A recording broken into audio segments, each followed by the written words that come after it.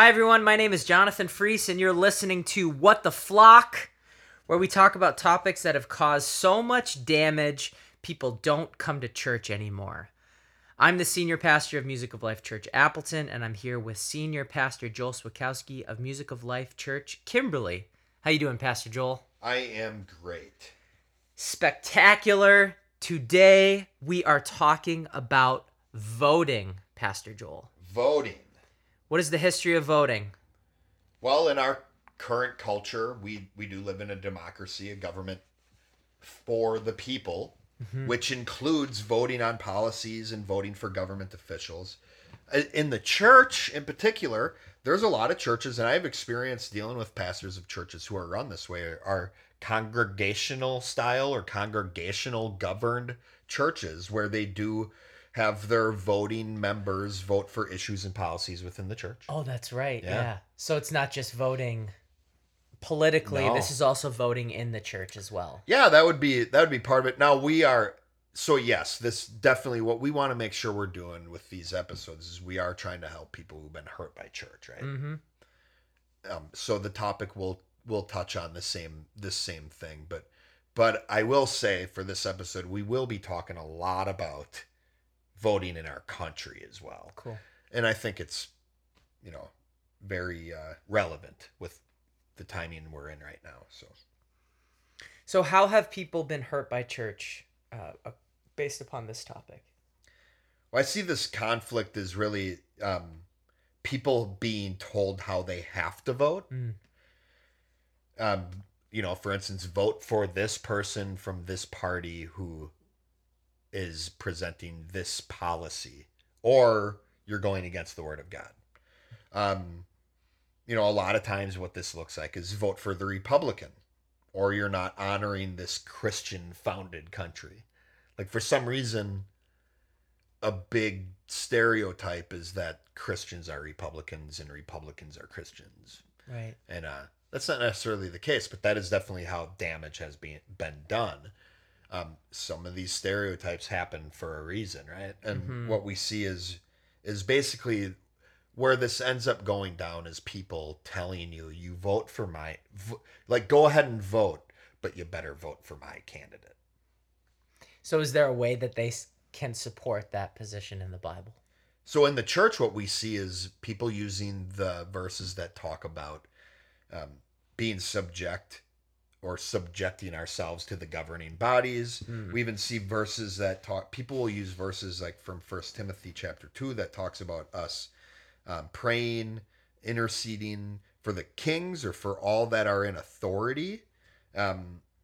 So there's verses like that people will say, we are told to abide by the laws of the land, right? In order, or that's what the scriptures say. We're to abide by the laws of the land. So they'll use verses like that to say, so you should vote. And you should vote for the person that I think is right. Aha. So that's always the added thing that might Nice. not always be spoke. But you vote for somebody and if it's not their candidate, they may not want you to vote at all anymore. So for these people, it's very much about voting for a specific person. It's voting and for this specific person. Right. So how would someone argue against this perspective?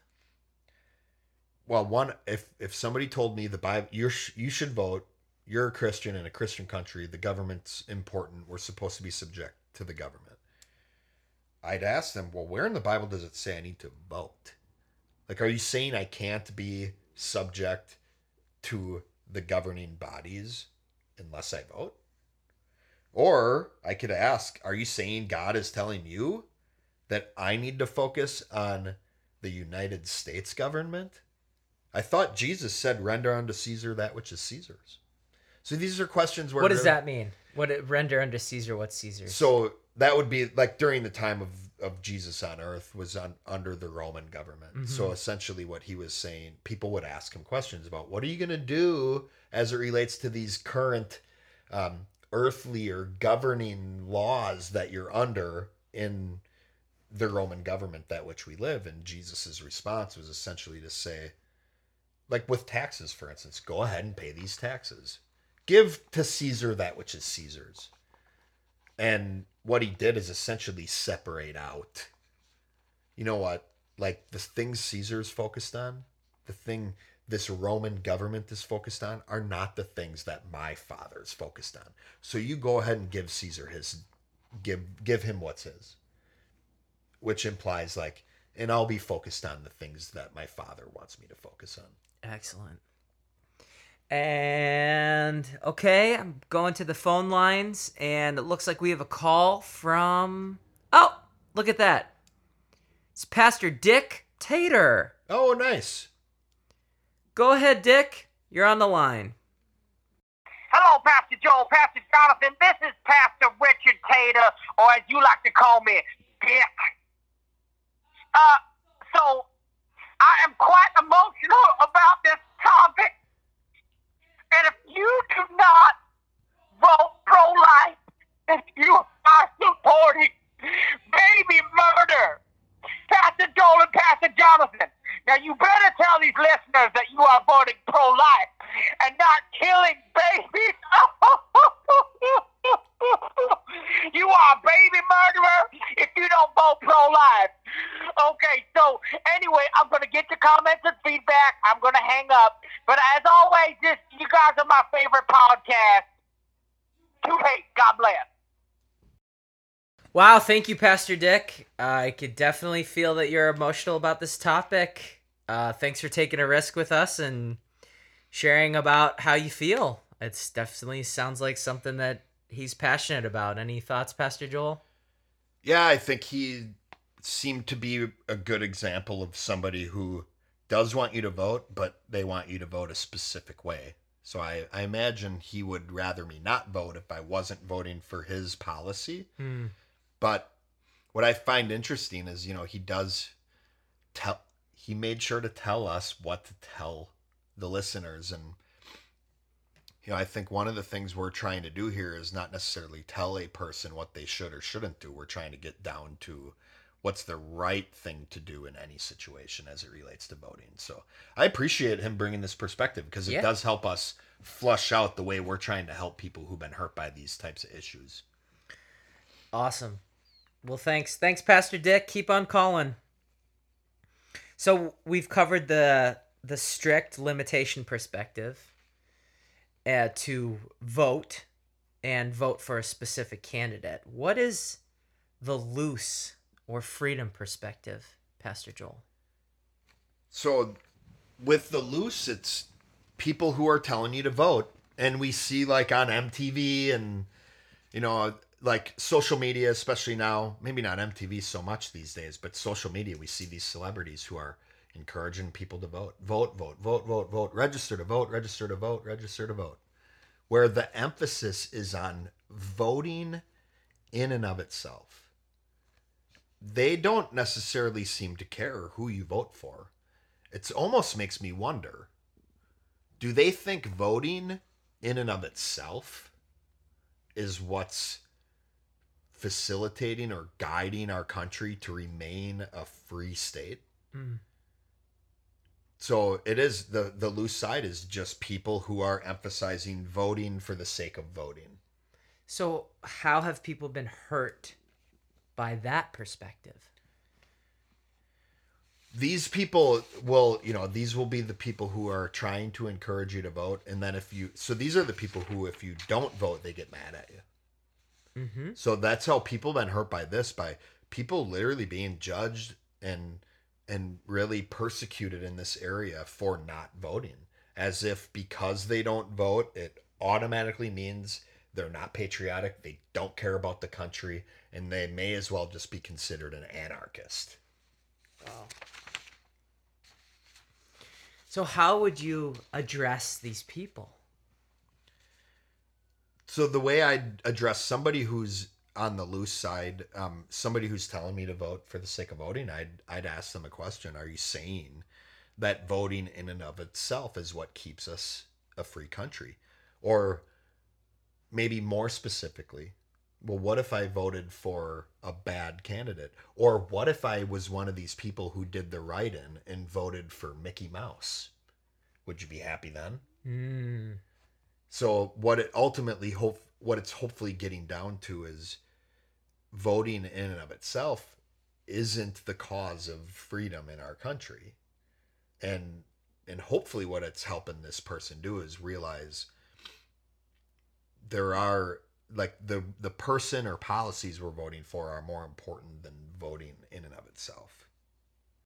I could also share on myself how voting for me is more about being informed about the policies or candidates I'm voting for.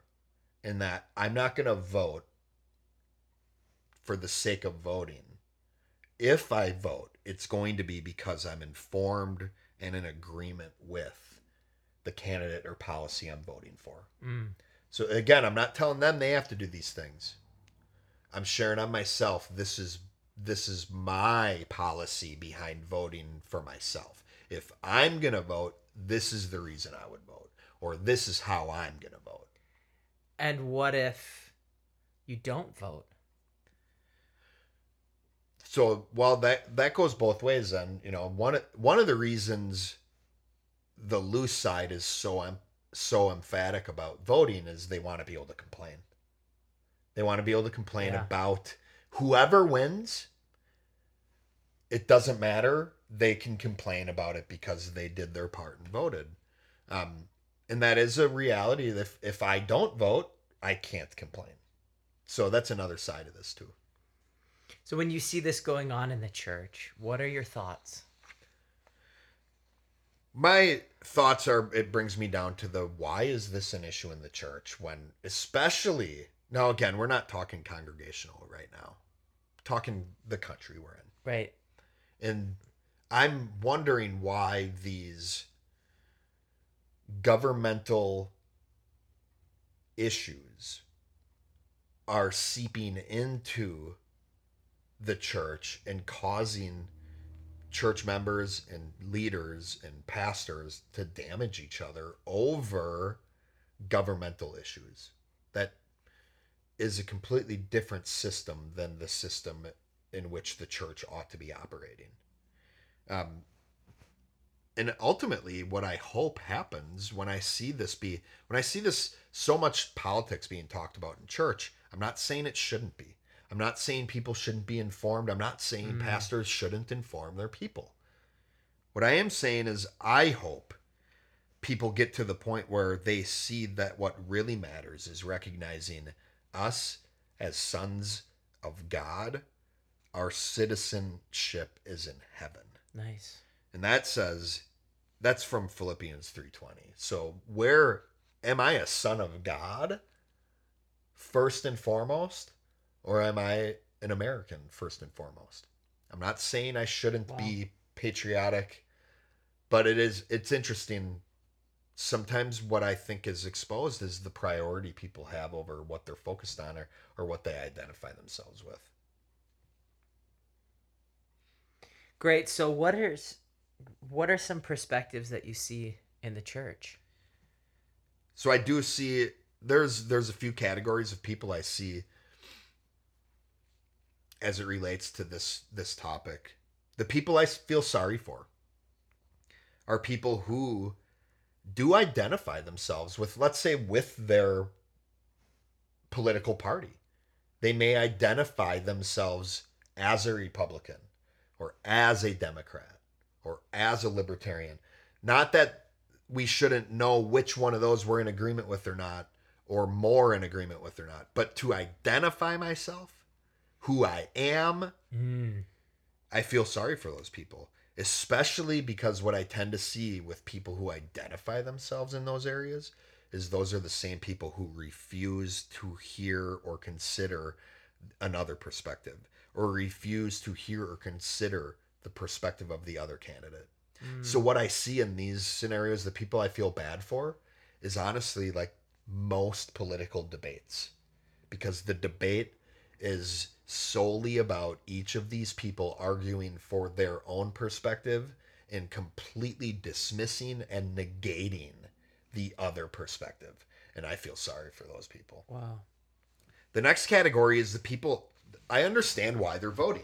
And this is really one of the things that I would want that would lead me to want to vote is if I was one of these people, the people I understand their reasoning behind it. These are people who vote for who they believe in. People who maybe vote for the candidate that they have done their research in. They have a policy behind this politician that they're in agreement with. Something they actually, a known cause, right? Something they're intentional about, specifically voting for this person or policy for that reason.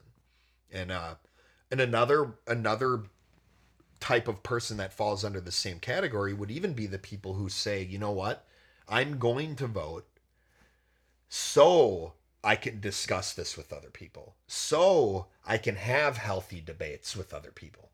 Where what it does is if I don't vote, I may lose my ability to talk about politics with people.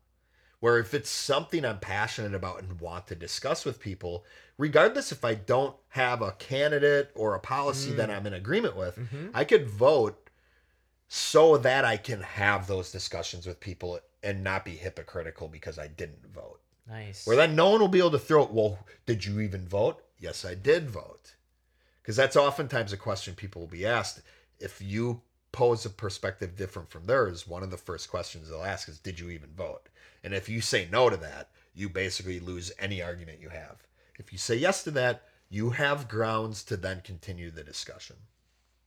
But the people I look up to, which this is tough because, and I mean, again, most of the American government voting and candidates, it's tough to fit this category, but it's possible. So what I would say is the people I'm impressed with are the people who are informed and who vote for a person that would actually be a benefit to the government, who would actually be a benefit to the people. And the thing is, that candidate or this person voting for that candidate would, what's implied there is this person's informed on all the candidates. So they've considered all of the candidates. They've considered who would be the best. And what's also implied here is that there may be times of elections where this person doesn't vote at all because there might not be a person they do see would benefit. Because the last time I voted, I remember afterwards kind of feeling unsettled because the person I voted for, my reason for voting for them was because I saw them as the lesser of two evils. Right. Which is not what this is. I'm talking, the person I'm impressed with is the person who votes for someone who's actually going to benefit the people, the government, in ways that may supersede the system they're actually running for. Like, wouldn't it be great if the president that we were able to vote for and elect not only did a great job running the government, but did a great job running people and actually benefiting people, not just being a government official, but being a leader of unique beings and being a leader of a community of people. So that would kind of look like someone who's potentially identifies as a Democrat, looking into all the information and realizing that there's a Republican that's a better candidate than the Democrat that they believe in, that they support more, and they're willing to consider that other perspective, and it's not related to a party. Right. It's related to the candidate and what the candidate believes. Yes. So Awesome. yeah, that's a great clarification too, is this person that we'd be impressed with would be someone who doesn't care about the party. Nice. They care about the candidate, who the candidate is, and what the candidate is going to do for the country. For the whole country, Right. for the whole people, not their party, their system. They're looking at a bigger perspective. Right. Benefiting, you could say not only their party, but also America and potentially the world. Like, how is that going to impact the world? Right. Cool. So what is the ultimate perspective that you can give us in relation to voting, Pastor Joel? So the way that I could vote where I would for sure afterwards feel good about voting, have a clear conscience about who I voted for. It would always be the right decision. Mm-hmm. Is I could vote for whoever I want as long as that person is a benefit to everyone. And what this answer implies, again, is the person voting, or me, if I vote for this person, that isn't an opinion. It's not an opinion based. It's voting for the person who objectively is going to be a benefit for whoever that person is governing, which implies I've done my research on all of the parties and all of the candidates. Thank you, Pastor Joel. This has been What the Flock. Thank you for listening, everyone. And remember, if you've been hurt by church, you're not alone. We're here for you.